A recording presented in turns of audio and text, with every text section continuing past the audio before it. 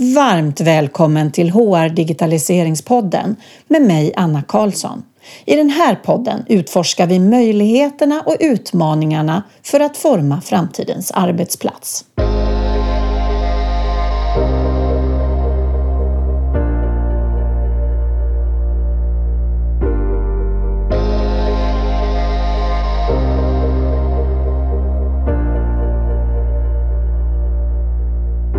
Nu börjar höstsäsongen närma sig sitt slut och det är bara ett avsnitt kvar efter det här innan vi tar jullov.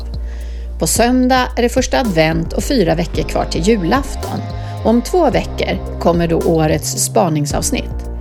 Jag vet att jag tidigare sagt att det ska komma i november, men jag hann inte. Så det släpps istället 11 december.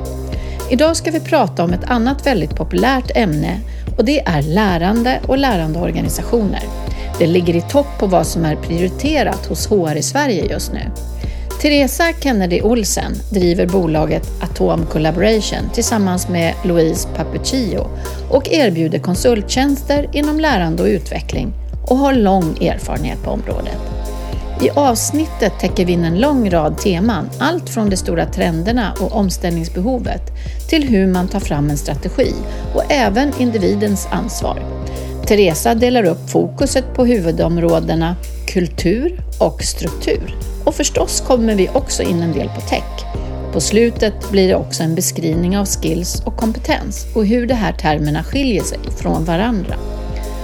En sak som jag tycker är intressant är att Centrum för global HRM efter att vi spelade in avsnittet har släppt en rapport som visar på hur det står till med kompetensförsörjningen i Sverige.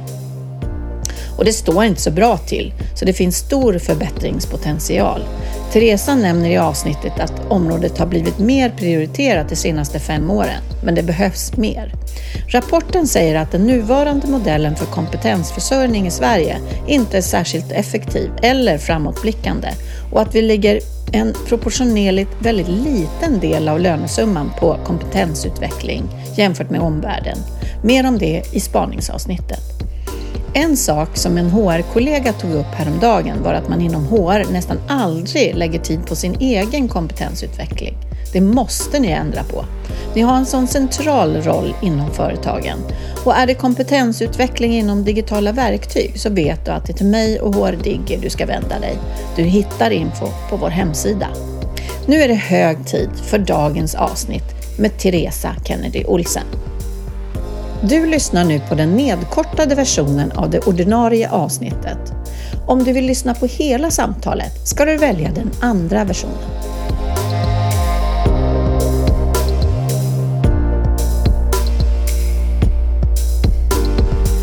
Välkommen till HR-digitaliseringspodden, Teresa. Tack Anna. Vad kul att du vill komma hit och prata om lärande och lärandeorganisationer. Men förstås, först då ska ju du berätta vem du är och vad du har för bakgrund. Så vem är du? Ja. Jag startade i marknadsförings- och reklamvärlden och drev eget inom det i många år. Men sen för ungefär 20 år sedan så halkade jag in på learning and development-området. Och vad gör du idag då? Ja, nu har det ju gått ett antal år. För ungefär 5 år sedan så startade jag eget tillsammans med Louise Papuccio. Och vi driver idag fortfarande det bolaget och det är Atom Collaboration. Där vi erbjuder konsulttjänster inom lärande och utveckling. Och nu när vi spelar in det här så har jag precis hållit på och gjort min HR-tech-spaning. Det gör jag varje år. Att jag tittar på vad... Det är inte bara tech, men den kallas för våra tech-spaning. Och det handlar ju om egentligen vad ligger prioriteringarna i Sverige hos HR och då kopplat till teknologi. Och jag menar det här med lärande och kompetensutveckling, det ligger ju verkligen på topp. Men det är ju verkligen liksom inget enkelt område. Så jag är jätteglad att du är här, så ska jag se om vi kan reda lite i det här. Och alla som lyssnar kanske inte är inom just learning and development. Men ska vi börja lite grann nu, hur ser det ut? Hur ser det ut i Sverige på learning and development och det här med var befinner vi oss? Var kommer vi ifrån? Vart ska vi? Du får utveckla dig. Nej, men det är ju så här... Jag skulle säga för ungefär 5-6 år sedan så började lärande och utveckling komma än mer på den strategiska agendan upp på bolag. Och jag skulle säga att det har att göra med att omvärldens förändringar, alltså förändringar i världen, det går snabbare och snabbare. Och man ser att det finns ett värde i att jobba lika snabbfotat med lärande och utveckling. Det är därför liksom frågan har blivit så viktig. Och sen har vi ju hela den här kompetensförsörjningsfrågan som är ganska stor. Där man ser att det är svårt att hitta kompetenser idag. Det är svårt att hitta bra och rätt folk. Det är också stora förflyttningar inom bolag vad gäller det man kallar upskilling och reskilling. Det får du fråga mer om sen. Men, och då ser man där, hjälp, hur ska vi kunna liksom bygga ett bra och snabbfotat lärande internt för att hänga med i det här och kunna lyckas med det här. Och det är ju bara att titta på till exempel regeringen har till och med kommit ut och sett den här viktiga frågan kring lärande och utveckling i samband med det här omställningsstödet som man har börjat med och erbjuda. Det är fortfarande ganska nytt och det kanske inte är jättemånga som har sökt och fått det än, men det rör sig framåt och man ser att det finns ett behov av att medarbetare på olika bolag i olika roller behöver göra en förflyttning. Och det handlar ju om, precis som du pratar om, det här med teknikens utveckling och än mer nu med AI-utvecklingen. Vi behöver hänga med. Vi behöver utveckla oss för att hänga med. Men hur ser det ut då, liksom hela synsättet från organisationen? Om du tänker att hur prioriterar man det här på ledningsnivåer? Hur investerar man pengar i att omskola och att man ser det här problematiken? Hur högt är det på agendan i ledningen? Inte tillräckligt högt. Nej, det finns ofta att man talar om det. Det finns ofta på agendan. Det finns i vissa fall en strategi. Men sen att få det att hända i praktiken, det är svårare. Jag har ju följt några bolag och också jobbat med några bolag som gör mindre piloter, kan man säga. Så, där man testar att göra en förflyttning på en mindre målgrupp, till exempel inom IT. Som är en drabbad målgrupp som behöver snabbt ställa om till exempel AI då, tar vi som exempel. Och då har man testat att upskilla en viss målgrupp. Så det finns några större organisationer som har gjort såna här piloter. Men jag har i varje fall inte stött på någon som har en riktig, som jag kallar det, skills-strategi. Däremot har man ju börjat med att göra kompetenskartläggningar till exempel och titta på vissa strategier för förflyttning. Men sen vet jag inte om jag tycker alltid att det speglar omvärldens snabba förändringstakt som kommer ske här nu inom de närmaste 5 åren. Egentligen, det är ju ingen fråga varför man ska prioritera det här området. Det är väl en överlevnadsstrategi, eller? Ja, men precis. Det är ju A och O för en organisation att jobba med det här. Det borde vara självklart. Så jag håller med dig om att det är en överlevnadsstrategi.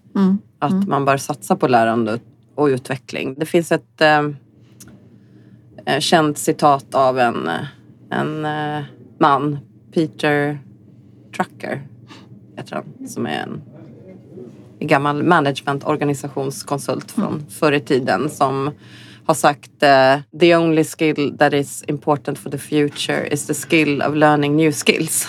Mycket skill i den. Ja, men jag tycker den är väldigt intressant. För det är så här, om du har en förmåga att lära och hjälper alla medarbetare att ha en förmåga att lära, oavsett om du är inuti en organisation eller befinner dig utanför, så är det mycket som då kan du ju lära dig egentligen allt som kommer. Bara du har den förmågan att sätta upp dina egna mål, vet vart du ska, vet vad du behöver fylla på med och vet hur du planerar in lärande i din vardag. Och det är ju lite så att när man tänker på det här med kompetens och kompetensbrist, att många nu tittar på om de kan rekrytera på potential. Och det är ju precis det du pratar om då, att potentialen är att du ska kunna lära dig nya saker, att du ska kunna förändras och gå utifrån den bas du har.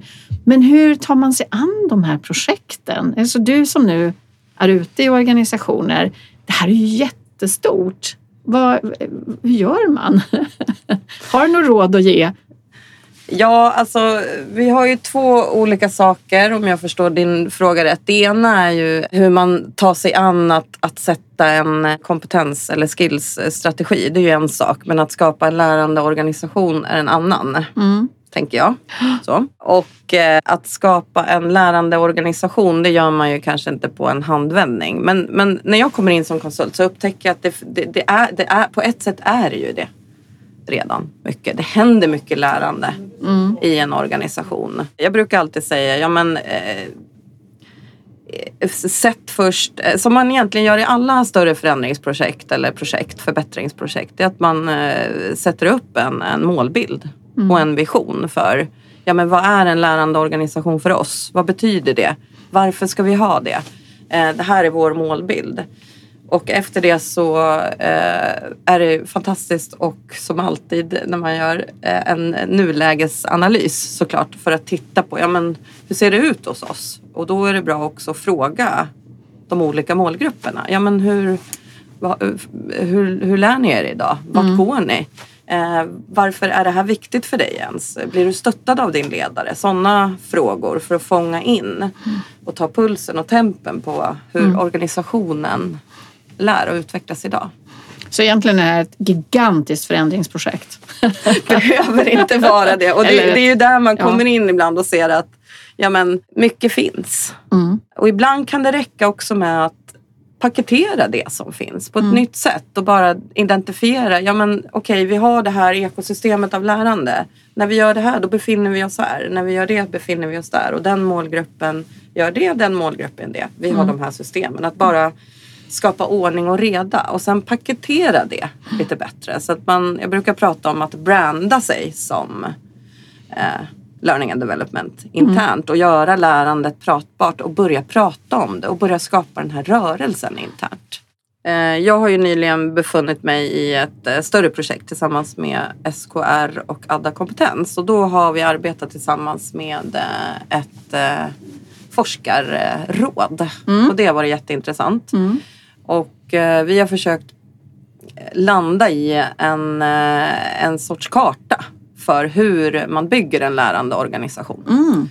Spännande. Ja. Jättespännande, och du kan ju tänka dig, det har blivit många diskussioner, men det är jätteintressant att prata om det här på akademisk nivå när man har varit ute i praktiken och jobbat med det så länge. Och då har vi ändå landat i att man jobbar i 2 ben, och det är kulturen och det är strukturen. Och det är kanske inget nytt på himlen, men det man tittar på är såklart vikten av ledarskapet och kallar det snarare lärande ledarskap. Och vikten av medarbetarskapet och kallar det snarare lärande medarbetarskap. Jaha. Ja.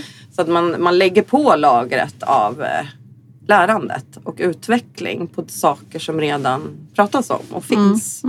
Men om vi håller oss kvar i kulturen då, mer än att du pratar om lärande ledarskap och lärande medarbetarskap. Och den här hur man förflyttar en organisation, för då finns det ju jättemycket då också kring struktur, fast inte som har med system att göra, utan mer att man har en tillåtande organisation i hur man tillåter att man lär sig, kanske på arbetstid, hur man möjliggör det här, att det måste få ta tid. För nu har inte jag sådana siffror, men jag vet att man har pratat om, för att vi ska kunna omskola oss måste vi lägga en viss procentdel av våran arbetsvecka på hela tiden på att lära oss nya saker. Har du några siffror på hur mycket tid? Nej, alltså det vi brukar prata om, det är att man ändå har en dag i veckan över för att kunna lära sig och utveckla sig. 20%. Ja, det är ganska mycket ändå. Det är det. Och sen kan man ju dela upp det. Det finns ju olika sätt att lära. Så det betyder inte alltid att nu måste vi ta varje fredag att lära. Utan det smartaste sättet att göra det på, det är ju att skapa tid i kalendern. Men att du plottar ut det över en månads tid. Och på olika delar av veckan, beroende på när du kan. Så det är egentligen bästa sättet att lära, eller få till det här vardagliga lärandet, det är att tänka 15 minuter om dagen Om man nu tänker språkkurs eller att man bryter ner det till så pass små delar att du ändå lägger den tiden och bygger på med små delar i den här nya kompetensen. Och sen också skapa tid för reflektion. Och koppla det väldigt mycket till ditt praktiska jobb såklart. Så att du får den här praktiken och det nya som linjerar med varandra. Så att du får chans att testa under tiden du jobbar. För sen vet vi ju också att man inte lär sig genom att lägga några dagar på en utbildning, utan det är ju någonting som du säger 15 minuter om dagen. För att våra hjärnor fungerar ju inte på något annat sätt än att vi hela tiden måste upprepa och diskutera de områdena som vi lär oss i. Det är ju mycket det här att få den här utrymmet och tiden och faktiskt vara intresserad av att lära sig också. Ja, det finns ju någon sån här Ebbinghaus-kurva som visar på sig, ja, men om du sitter i 1-2 dagar och lär dig någonting så är det bara också 1-2 dagar efter du kanske kommer ihåg bara ett antal, en liten procent av det du har lärt dig. Så det finns ju hur många siffror som helst som visar på att det här kontinuerliga är mycket mer sannolikt att det stannar.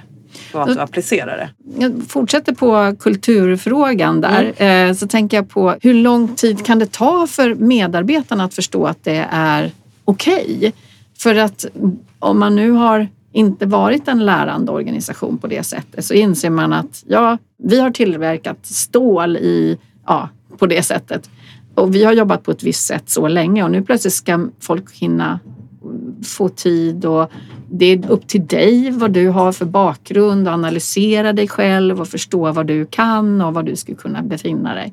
Hur skapar man den förändringen? Det är ju hela organisationen då som ska, och hur lång tid kan sånt ta? Det vi brukar göra när vi kommer ut, det är att vi paketerar ett sorts koncept kan man säga som kickar igång den här typen av kultur. Och då jobbar man tillsammans med ledningen och med HR och tittar på olika beteenden som man vill främja i organisationen kopplat då till den här nya typen av kultur man vill implementera.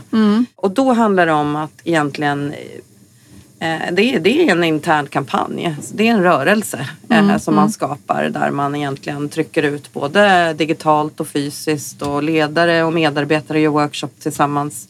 Och så börjar man prata om det här. Man börjar prata om lärande. Man får också verktyg, arbetsbok i handen där så här. Ja men, vad är dina mål? Du får de här frågorna. Och när man gör en sån sak, oavsett om det är den här typen vi brukar göra eller något liknande, så signalerar man ju utåt till medarbetare att nu är det dags, varsågoda, nu tillåter vi det här.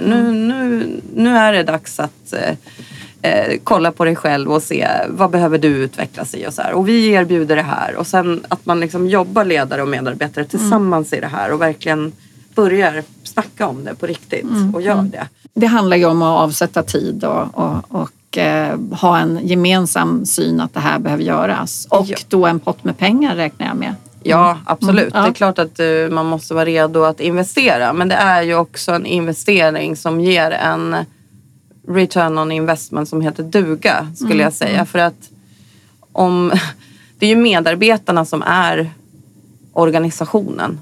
Oavsett vilken nivå man befinner sig på.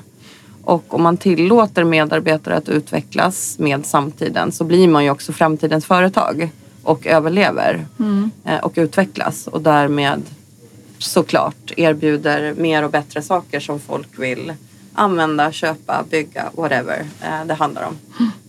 Hur gör man en kalkyl? Går det att göra? Jag brukar säga det går ju att mäta lärande på 2 sätt. Antingen den här kontinuerliga delen kopplad till konkreta effektmål eller affärsmål eller medarbetarundersökningar eller vad du vill. Eller så går det ju att mäta en bock i kanten och kontrollera lärande. Alltså så här, kolla, har du gjort? Har du gjort det här? Antingen liksom live i ett klassrum eller i en digital utbildning. Fast det visar ju inte på någon förändring i organisationen. Vi är ju alltid ute efter att det vi gör, det ska vi göra för att vi ska skapa värde. Ja, förbättra någonting, utveckla någonting. Ja. Så då måste man titta, vad har vi för någonting vi mäter idag? Vad behöver vi börja mäta för att kunna se effekt? Och sen så finns det ju sådana här praktiskt också självutvärdering. Kan jag bidra bättre till organisationen? Det finns ju många sätt. Men det är ju alltid det här att det är inte så att det är så enkelt som man bara, men det här kan du mäta, så kommer du få bra underlag för, och som du kan ge till ledningen att titta vad bra vi var och varför vi gjorde det här. Nu pratar vi mycket kultur och så. Ja. Och sen så sa du i det här projektet ni hade jobbat tillsammans med SKR. Och så pratar du om struktur, och då tänker jag system och att världen har ju förändrats extremt under de år som jag har jobbat. Nu har jag hållit på med det här området, vad är det? Ja, men det är faktiskt 10 år nu. Och då tänker jag att allt det här, alla de möjligheter som det digitala ger, och där du kan nu skapa helt nya sätt att lära ut och lära in. Hur har det påverkat? På vilka andra sätt kan man nu skapa lärresor helt enkelt? Det finns ju många sätt att göra det på. Men det finns en uppsjö ju av lärplattformar som man brukar säga. Och det finns både de som har funnits väldigt länge, långt tillbaka i tiden. Och så finns det ju många nya. Och vi brukar ju se på de här plattformarna på lite olika sätt. För de som är äldre är ju oftast har ju en grundprogrammering som kan skapa ganska jobbig administration egentligen för de som faktiskt sitter och lägger in saker. Oavsett om det är klassrumstillfälle eller digitalt eller mikro eller och så vidare. Men de här nya som har kommit har ju ofta delar av socialt lärande. Det vill säga att man kan vara medskapande som deltagare och dela kunskap på nya sätt med hjälp av tekniken. Och man har också sökfunktion ofta. Så att man enklare kan söka, precis som du använder Google. Och sen har vi ju såklart AI som har kommit mer och mer. Där det finns några plattformar som bara fokuserar på det och lyfter det. Eller sådana som implementerar det nu över tid och får det att fungera. Och vad gör det? Ja, det gör ju att du får ökad chans att få personligt riktat till dig i din lärresa. Den hjälper dig också att känna av vad du behöver utvecklas i på nya sätt egentligen och ge dig rekommendationer. Och det här har ju alltid funnits och så, men det har blivit ännu bättre. Det har förfinats ännu mer. Titta bara på Microsoft Office som alla har. Ja, men där finns det ju också nya möjligheter och tekniker och appar där man kan jobba med lärande och utveckling på ett nytt sätt. Både vad gäller att ses i hybridform eller skapa möten med varandra. Eller också nu då när det kommer med Copilot skapa innehåll helt plötsligt på ett extremt snabbt och bra sätt till exempel. Så att det här händer hela tiden och man märker att det är en kapplöpning i att kunna skapa möjligheter för att lära och utveckla, men framförallt då dela kunskap med varandra och göra egen kunskap som du kan dela med andra.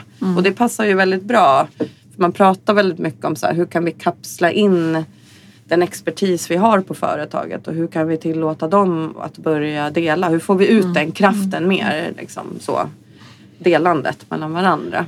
Så det skulle jag säga är en stor möjlighet som har öppnat sig i takt med den nya tekniken. Delandet och möjligheten att vara medskapande och möjligheten att det blir ett än mer anpassat personligt innehåll för dig. Så.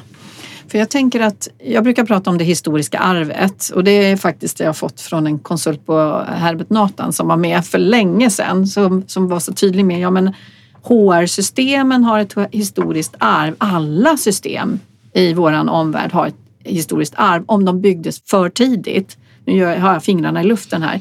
För att de inte kunde dra nytta av all den teknologiutveckling som har skett. Jag menar molntjänster, nya sätt, alltså mikroappar i telefon. Jag menar vi hade ju inte ens telefoner som kunde något förut. Så det här är ju en jättestor förändring, så det är ju så att har man en historisk lösning så var ju den bra då.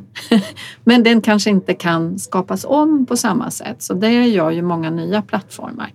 Det som jag tänker måste vara att de som jobbar med lärande och utveckling nu också måste ha en otrolig nyfikenhet på allt som kommer. För det finns ju, som du säger, att det finns ju nya plattformar. Sen utöver plattformar finns det små specialinriktade lösningar som gör något speciellt. Ledarskapsutveckling i din mobil, eller det kan vara, jag tänker på VR som har också funnits. Och, alltså allt det här att bygga sin struktur då kan vi komma, den digitala strukturen. Hur håller man sig ajour? Man tar in oss. Nej, men jag upplever ju, alltså så här, vi som också kommer utifrån och in som konsulter upplever ju såklart samma stress. Det är en uppsjö av nya lösningar som kommer hela tiden. Och vi går ju ofta in och gör såna här nulägesanalyser och förstudier för att då få ett bra beslutsunderlag helt enkelt inför liksom implementering av nya sätt att lära. Men den här bollen är, precis som du säger, väldigt svår, och jag kan rekommendera att titta på LinkedIn Learning rapporten som kom, jag tror det har kommit en ny för i år eller om det var i slutet av förra året. För där diskuterar man det här en del så här, hur ska vi på vår learning and development avdelning som jobbar med det och våra roller och kompetenser. Vilka är vi? Vad är det vi behöver utveckla för att kunna ha koll på det här? Så att det handlar egentligen om, det blir ju skomakarens barn. Vi måste ju också utveckla oss själva. Både som konsulter egentligen och som en avdelning som jobbar med det här. Eller flera skulle jag säga. För att kunna liksom så här, hur taktar vi det här? Hur har vi koll på det här? Så. Jag skulle också tipsa om att ofta boka in den här tiden du själv lär dig och reflekterar. Att boka in också tid för att undersöka det här. Boka också tid med olika leverantörer egentligen som sitter på sådana här nya lösningar. Bara för att höra och se. För man lär sig väldigt mycket utav det. Speciellt de här trendiga, jättenya som håller på med AI. Det finns ju några stycken så, eller sök så här. Men boka en demo och hör lite. Och se, för då får man ganska mycket förståelse för vad som händer. Och skulle jag säga, ha bra koll på Microsoft Office. Liksom. Nu är inte vi någon leverantör av det. Eller vurmar bara för det. Absolut inte. Men det händer coolt. Mycket. Och det är coolt.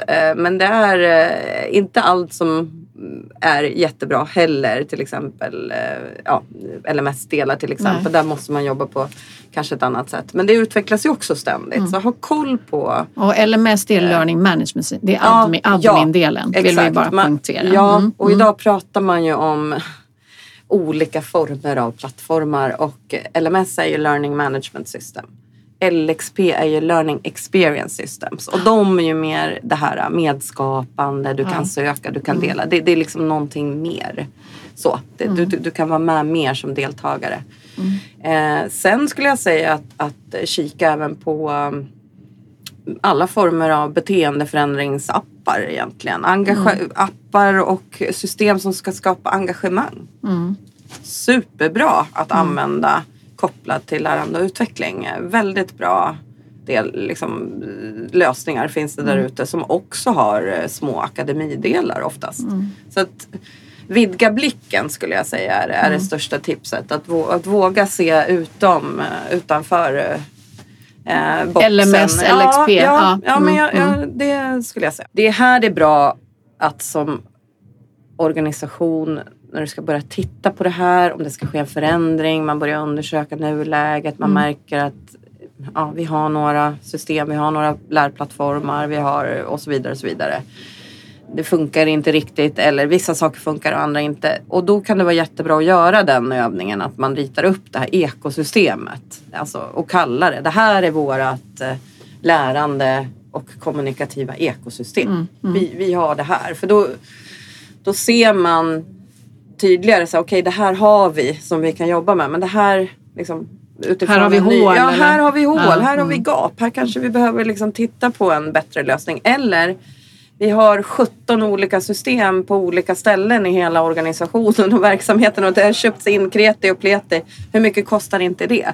Alltså så här, göra den här liksom, kartläggningen och verkligen se också så här. Eller så hittar man saker. Men gud, det här var ju jättebra. Det kan vi använda även där. Så våga använda fler verktyg för olika syften. Våga titta på liksom större kanske enterprise som kan erbjuda liksom olika delar som är bra. Men de får inte vara föråldriga. Och bara kartlägg och se.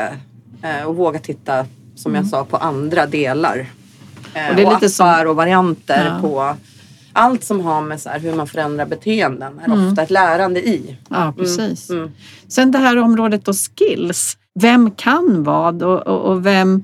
För det är ju något som har dykt upp de senaste åren. Nu har det ju kommit en hel del system. Hur ser du på hela den frågan? Alltså, är det någonting som ni också jobbar med? Ja, absolut. Och jag brukar säga så att man måste börja med, nu blir jag begreppsnördig, men man måste börja också tänka, hur tolkar man skills? Vad är skills? Men man pratar ju om kompetens och man pratar om skills. Och man pratar om capabilities och man pratar om, någonting annat. Vilken kunskap jag har om någonting. Och det här kan vara bra att bara reda ut till att börja med. Nu ska jag inte tjata om det och de olika begreppen och bli för akademisk. Men för det är många som idag gör en kompetenskartläggning som sagt och tittar på vilka kompetenser har vi. Och då kompetens är ju oftast en samlad bild av en människas totala liksom, kunskap om någonting. Och det är både så här, saker jag har lärt mig, saker jag jobbar med länge eller, och så vidare. Det är liksom en samling. Skills är ju, skulle jag säga, kärnfärdigheter eller kärnförmågor som kan både vara hårda, mjuka och numera också kallas power skills. Ja, det är de mjuka det som är power. Vilken superdiskussion här. Så nu funderar jag på, är det något du skulle vilja summera så här på slutet eller är vi klara? Börja med den här nulägesanalysen. Och det behöver inte vara en jättegrej att genomföra den. Men det kan vara bra att ta tempen och se. Vad har vi inte? Men också som du sa, identifiera och sätta det här. Men varför ska vi göra det här? Överhuvudtaget, varför är det här viktigt för oss? Så att alla är med på den bollen. Sen skulle jag säga ett bra tips och komplement eller en nyckelfaktor i att lyckas, det är att ha med sig någon eller några som sitter i ledningsgruppen till exempel. Det förstår jag. Så är det med alla de här projekten att det är viktigt att det här är ingenting som sker vid sidan av utan det är en förändring för organisationen för att överleva strategiskt. Och då är det jättebra att ha den här pådrivaren / förändringsledaren, ambassadören där som är med och stöttar det här, som har mandat. Så. Tack så jättemycket för att du kom hit. Tack, Anna.